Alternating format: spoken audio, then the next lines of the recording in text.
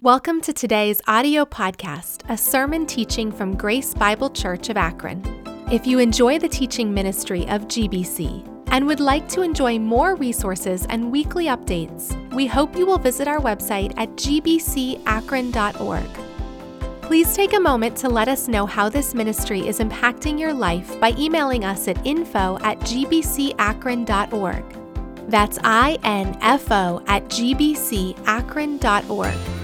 Also, if you would like to support Grace Bible Church, you may do so by visiting gbcakron.org/giving. Thank you for listening and enjoy the podcast. Hey, I have spent a little time in Africa. And sometimes when people say Africa, they think of it as a country. Africa is a whole continent, okay? And so I've had a little opportunity to spend some time in a couple of countries in Africa. And I learned some things while I'm there. One of the things I've learned is what happens when a baby giraffe is born. And it's the strangest thing, okay? So when a baby giraffe is born, first of all, it falls to the ground. Mom is not on the ground when she gives birth. She's standing. And so the baby falls about 8 feet to the ground. And then mom will stand over the giraffe and she'll nuzzle it. She'll put her head down, make sure everything's okay. And then the mom does the strangest thing.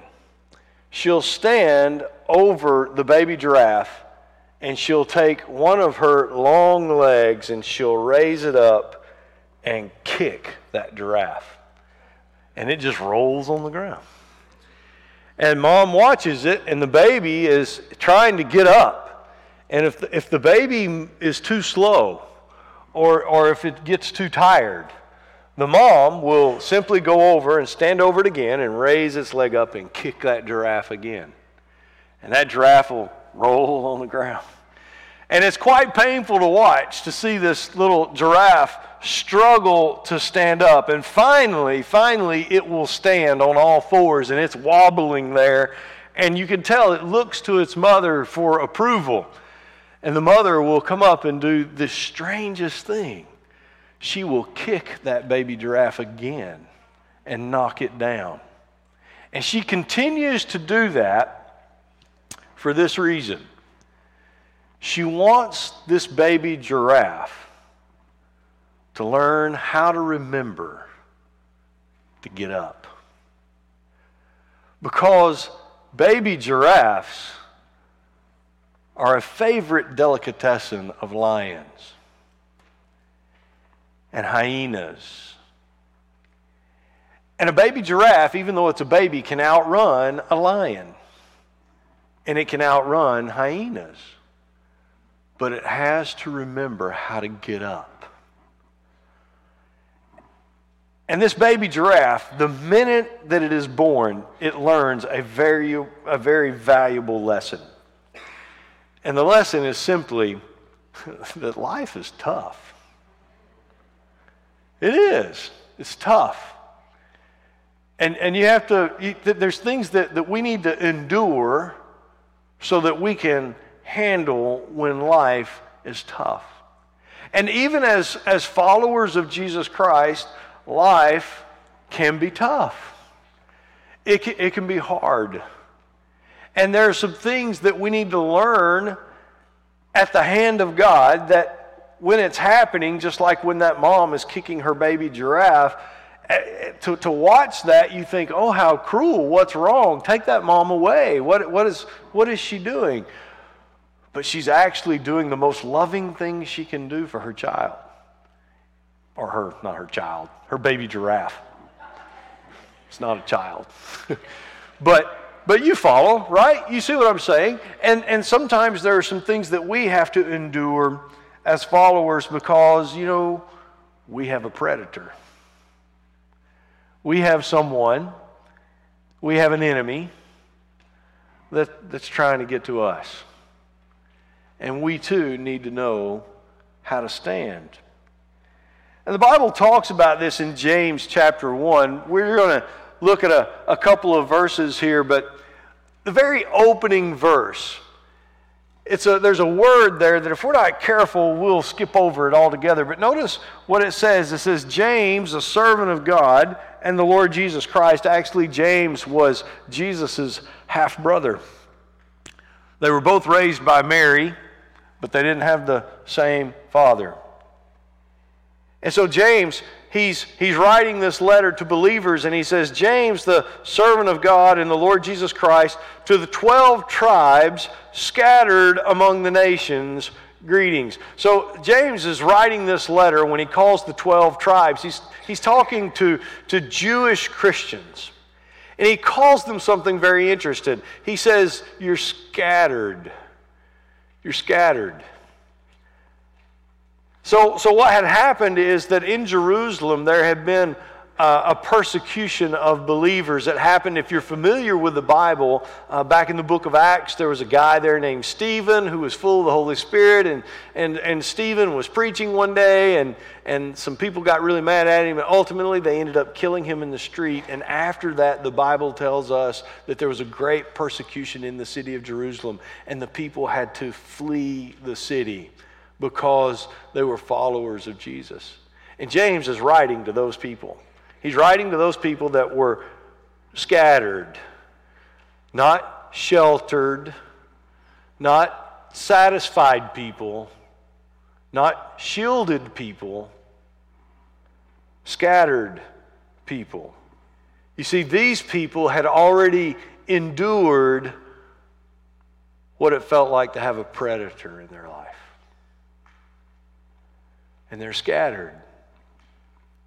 And he goes on to say, consider it pure joy, my brothers and sisters, whenever you face trials of many kind, because you know that the testing of your faith produces perseverance.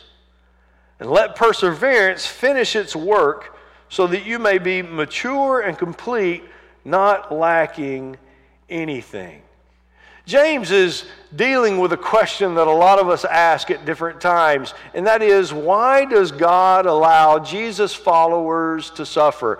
Now, everybody suffers, right? If you're living on this planet, you're going to suffer. All right? Humanity suffers. But there's this idea that if we become a follower of Jesus, and if we're sincerely trying to live for God, why does God still allow us to suffer? Because well, we're trying to follow Him. We're trying to live for Him. We're trying to be who He created us to be. And if that's the case, why does He allow His people to suffer? Why should their faith be tested? They already have faith. So why should He have to test it? So James is dealing with this question. Now, here's the thing. James doesn't really give us a complete answer to the question, because honestly, the answer to that question is above our pay grade. We just don't know why God does some of the things He does. That's why He's God. But James does give us some ideas and some things to consider when we're going through a trial, when we're being taught the lesson to stand up. James kind of lets us know what's behind some of this. And it centers around this idea of joy. And how can you and I find joy when life is tough? Because there are some days that life is tough. And it does test our faith. We begin to doubt the goodness of God. We begin to doubt God's plan. We begin to wonder if God really cares, or if God is going to help, or if He's going to rescue us. And we all have those moments. But how can we find joy in it? Because that's what James is writing to these people. These people have, all of us have had a bad day, but none of us have been chased from our homes because we're following Jesus. That's what had happened to these people. They gave up their careers. They were separated from family. They lost their assets. They fled for their lives. And James writes a letter and he says, look, I realize you're a scattered people, but consider it pure joy. Okay, that doesn't make sense. Part of me wants to stop reading. Right? Let's just stop reading right there, because how realistic is that? But James is giving us some ideas about how you and I can find joy when life is tough. So I want you to look and listen to God's word again, okay? Let's go back and look at this verse. It's going to be overhead. Look at what James wrote. He said, consider it pure joy. Consider it pure joy whenever you face trials, because you know the testing of your faith produces perseverance. So let me tell you what he's not saying first. He's not saying that you and I should be joyful when we're in trouble, or when we're going through trouble, or when life hurts, that somehow we put on some kind of plastic smile and we pretend things are great when they're not great. That we pretend that we feel something that we don't feel. He's not saying that at all. That's not what he means when he says, consider it pure joy. James is not saying that we should find happiness in hardship. But he is giving us some insider information. Because look at what it says. Consider it pure joy whenever you face trials, because you know. Well, what do we know? That's insider information. Now, in the corporate world, when people have insider information, it usually means they're going to get rich, right? But in God's kingdom, when we have insider information, it means we're going to find joy. Because we're aware of something that God is doing that's not common knowledge to everyone else. That's what insider information is. Insider information is that information about something that some key people, those that are key or are privy to know things and see things, they understand the workings of what's going on, but the common person is not aware of it. Well, in life, when we're following Jesus, he gives us insider information. He allows us to know some things that maybe the common average person doesn't know when they're not following Jesus. And so this insider information is simply that you and I must remember God uses trials to produce perseverance. Now, perseverance, it has two meanings. It has two ways to look at it. First of all, perseverance is the picture of a person successfully carrying a heavy load for a long time. And so what happens is they produce a strength is produced in them as they carry this heavy load for a long time. That's the idea of perseverance. The other picture that we get from perseverance is the idea that someone is able to stand in the midst of a storm.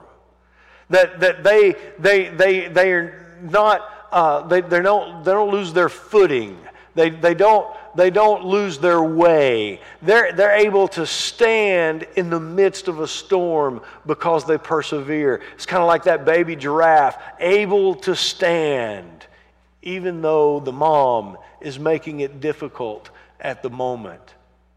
That's perseverance. Again, it's like a muscle being developed so that we're able to persevere, to endure, to do something in the face of hardship. And James is saying, all right, when you're going through a trial, when your faith is being tested and life is hard, all right, God's using this to make you stronger. God's using this to develop perseverance inside of you. Listen, if we don't have perseverance, do you know what we are? We're spoiled brats, demanding everything we want when we want it. If you want to know what a world without perseverance looks like, just turn on your news. People can't handle not getting what they want. They can't handle going through hardship. They're giving up. They're quitting. They're turning to other things to try to cope instead of letting their faith be strengthened. Even God's people are having a hard time in today's world letting their faith be strengthened through trials, through testing of our faith, through us not getting everything we want when we want it, through us having to walk through trouble and hardship and difficulty and things that are uncomfortable. God is using that in His people to produce perseverance. The ability to stand in a storm instead of cave in a storm. But that's not all that's going on. Because look at what else God's Word says. Just look at it on the screen. Notice what He says. He says, let perseverance finish its work, so that you may be mature and complete, not lacking anything. So James is giving us a little bit more of some insider information. So again, in the corporate world, when someone has insider information, a lot of times what they do is they use that for selfish gain. They found a way that they can have something other people can't have. But in God's kingdom, what happens when we get insider information is that we have joy when others don't have joy. When we understand what God is doing in the midst of a hardship, in the midst of an uncomfortable thing, when you and I accept what God is doing in us, we can find joy in places where others can't find joy. That's good preaching, and nobody said amen to that. I'm not sure you people will believe what I'm saying to you. You really can find joy in places where other people can't find joy because of what Jesus is doing inside of us. That's what James is talking about. See, God is letting us know that perseverance is the fertilizer that produces character. Now, here's what we know about character. We want everyone around us to have character, but we're not always so certain we want to be a person of character. But we want everyone else around us to have character. God says, look, here's what's going on. When your faith is being tested and you're going through a difficult time in life or a difficult season in life, God is trying to produce perseverance inside of you. He's trying to produce a strength in you that wasn't there. And the purpose of this strength is so that your character may be complete. When he uses these words, talking about being mature, complete, not lacking anything. He's talking about our character, not our bank accounts. He's talking about our character. That we might be the person that He created us to be, and that we would be that completely, that our character would lack nothing. God cares more about our character than any comfort we could possibly pursue in life. And we say, well, why? Why does God care so much about our character? Because it is the only thing that we take with us to eternity. We leave every other comfort behind. You're going to leave your job behind. You're going to leave your retirement behind. You're going to leave your house behind, your car, your family, every asset, everything that you think is important. You will leave it behind. And the only thing we take to heaven is our character. The only thing we cross over when we cross over from life to death is who we were. not what we had. And so he knows that. And so he's trying to produce that inside of us because that lasts forever. That lasts forever. He wants us to grow up in our character. And you know, that's not such a strange desire. Any person sitting here who's a parent, what do we want from our kids? We want them to grow up. We don't want to change their diaper when they're 20. We don't want to do that. We don't even want to do that when they're 10, do we? Or 5. We want them to grow up.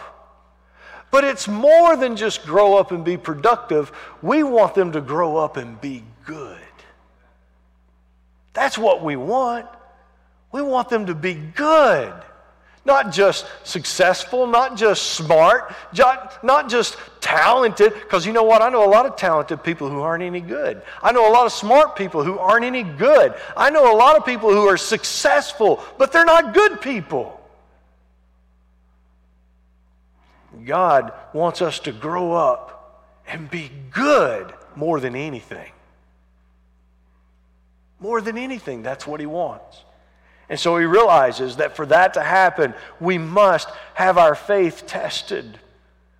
We must go through difficulty and hardship so that we can develop perseverance, and so that after we have perseverance, we can become good people who represent Him well. But here's the thing, we have a predator.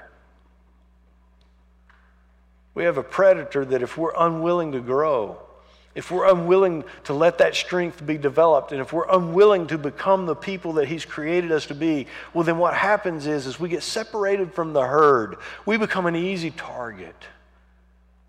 Something the predator can easily find and chase down and overcome, because we refuse to learn the lesson to stand and to be strong. And there's some values that make us an easy prey for the predator. The first is valuing comfort over character. Listen, if we value being comfortable over being good, it makes us easy prey. It makes us easy prey for the predator. We will lose our way. We will not value perseverance. And we'll be overcome.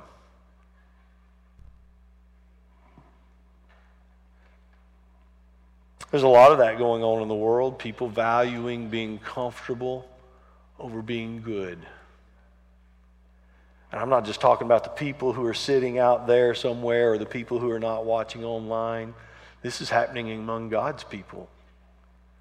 People valuing being comfortable over being good.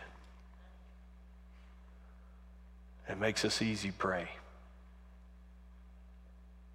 Because we don't value the perseverance that He's trying to develop inside of us through the struggles that He allows into our life for our good. For our good. There's another value that if we're not careful, it gets in the way, and that is to value the temporary over the eternal. To value the here and now over the then and there. James starts this passage off by saying, consider it pure joy. That word consider, it is a financial term. It is a term that means evaluate the value.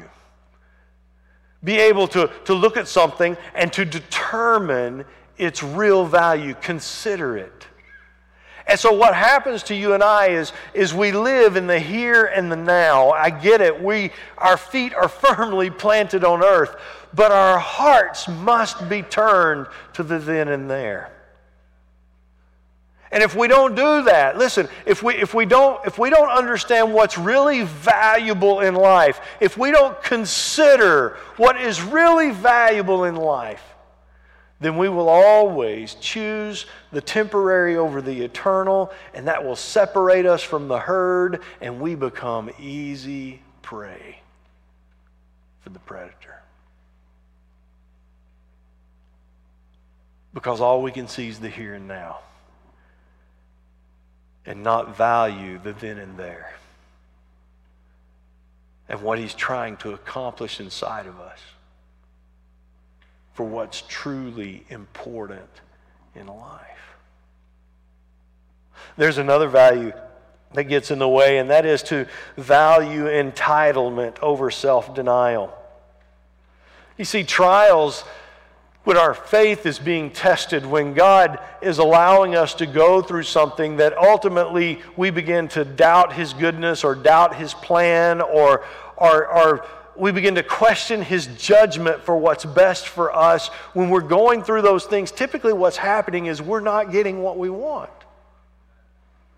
We don't get the health we want. We don't get the finances we want. We don't get the car we want. We don't get the relationship we want. We get the problem instead of the success. We're not getting what we want. We're being denied what we want. And listen, that is so hard for us because we live in a land that tells us we deserve what we want. You're entitled to it. In fact, our entire advertising community is built around telling you you need something and that you deserve it, and now get up and go get it. Every commercial we watch tells us that. You deserve whiter teeth. Buy this product and your teeth will be white. Now get up, go get it. And every commercial we have tells us this. And believe it or not, we begin to live that way. We begin to believe it. We're entitled. God, I'm entitled to what I want. I shouldn't have to wait. I shouldn't have to deny myself something. I should be able to go out and get it right now. I'm entitled to that. And when we live that way, let me tell you something, we become easy prey. Easy prey for the predator. Because we refuse to learn how to stand up. We refuse to learn to develop the muscles needed to be the person that He's created us to be. And we become easy prey. And if we're not careful, let me tell you what an easy prey person looks like. They're bitter. Generally, they're bitter people.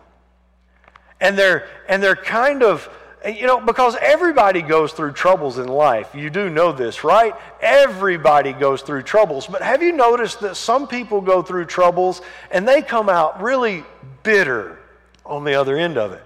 But some people can go through the exact same trouble and come out better. And there's only one letter difference between bitter and better. It's I. That's it.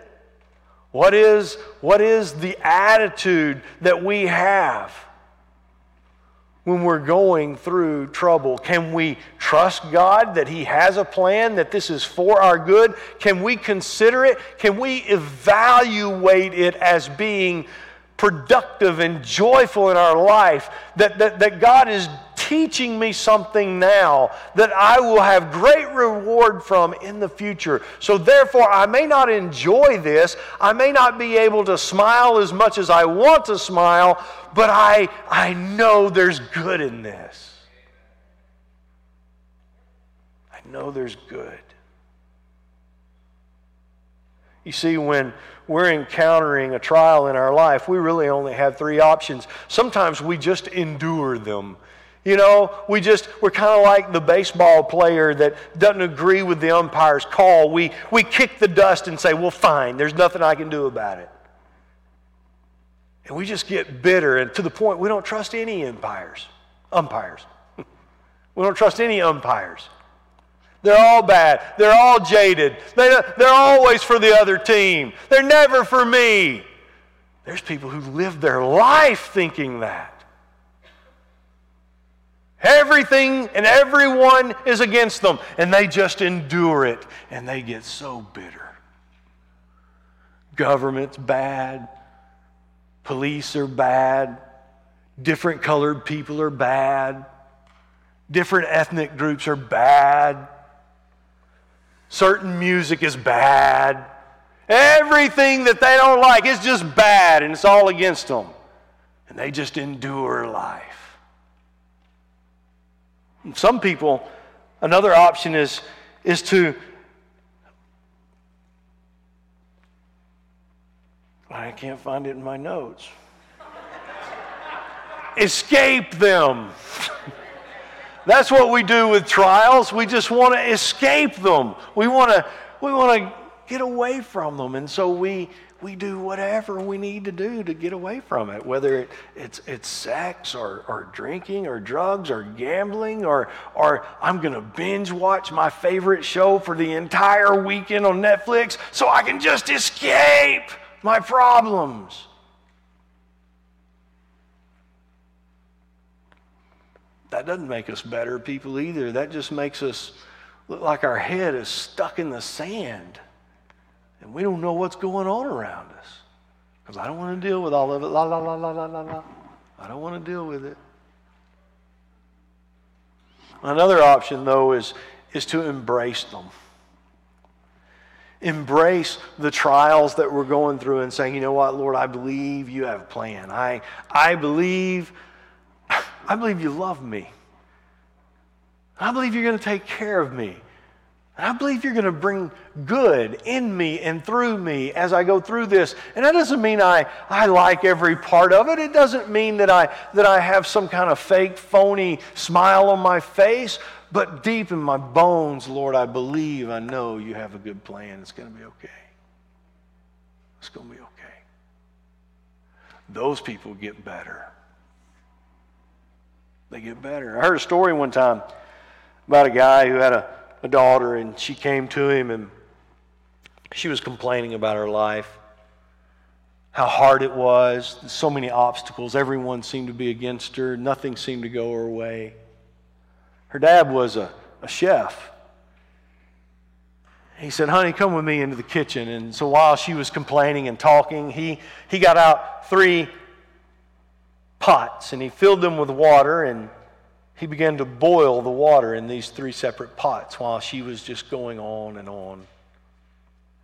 While she was talking, he went and he got a potato and he got an egg and he got some grounded up coffee beans. And he said, daughter, do you see what I'm doing here? Do you see what I have? She said, yeah, you have a potato, an egg, and some coffee beans. And he put the potato in one pot, he put the egg in one pot, and he put the ground up coffee beans in another pot. And she just continued to rattle on, and he let those things boil for a while. Finally, he turned them off, and he said, honey, I'm trying to show you something. Do you see what I have here? And she said, yeah, Dad, I see. You have a potato, you have an egg, and you have some ground up coffee beans, and you put them all in hot water. Lord, Dad, I get it, but I don't get what you're trying to tell me, as she rolled her eyes, you know. And he said, well, this is it. Look, the potato and the egg and the ground up coffee beans, they all went through the same trouble. The potato, when it entered the boiling water, after it went through that trouble and came out, it's just soft and mushy. And the egg, it went into the boiling water, it was tender and soft inside, and it's come out hard on the inside. But the ground up coffee beans, something different happened with them. They actually changed the water and turned it into coffee. And he looked at his daughter and he said, now which one are you?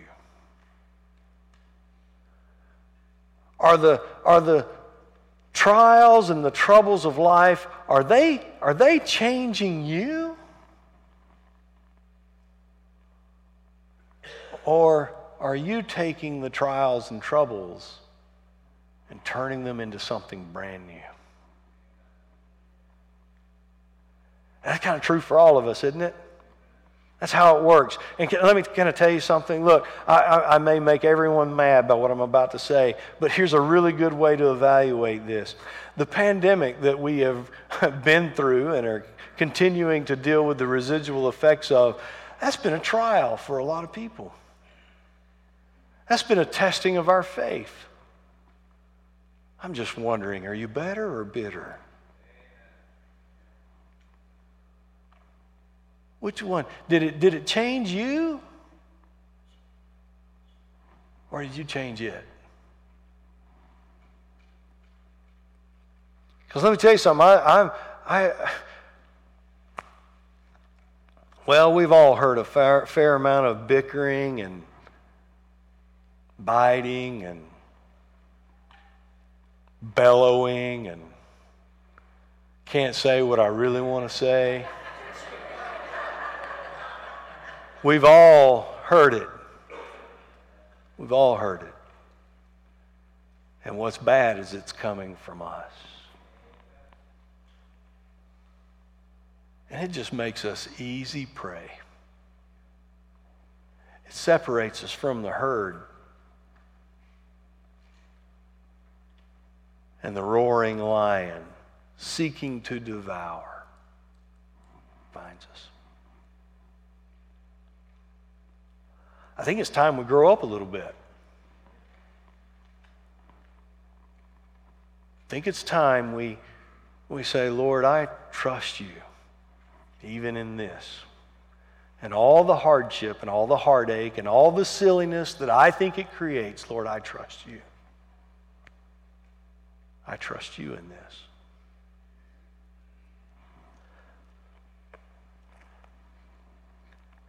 You know, if you don't want to be easy prey for the predator,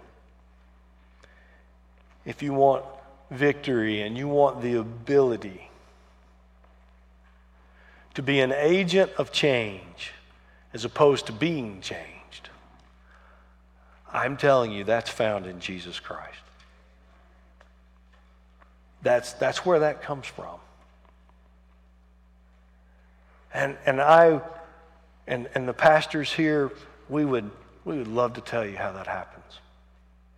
And if you would like to know more about that, then I ask you to text the word FOLLOW to 330-625-5242.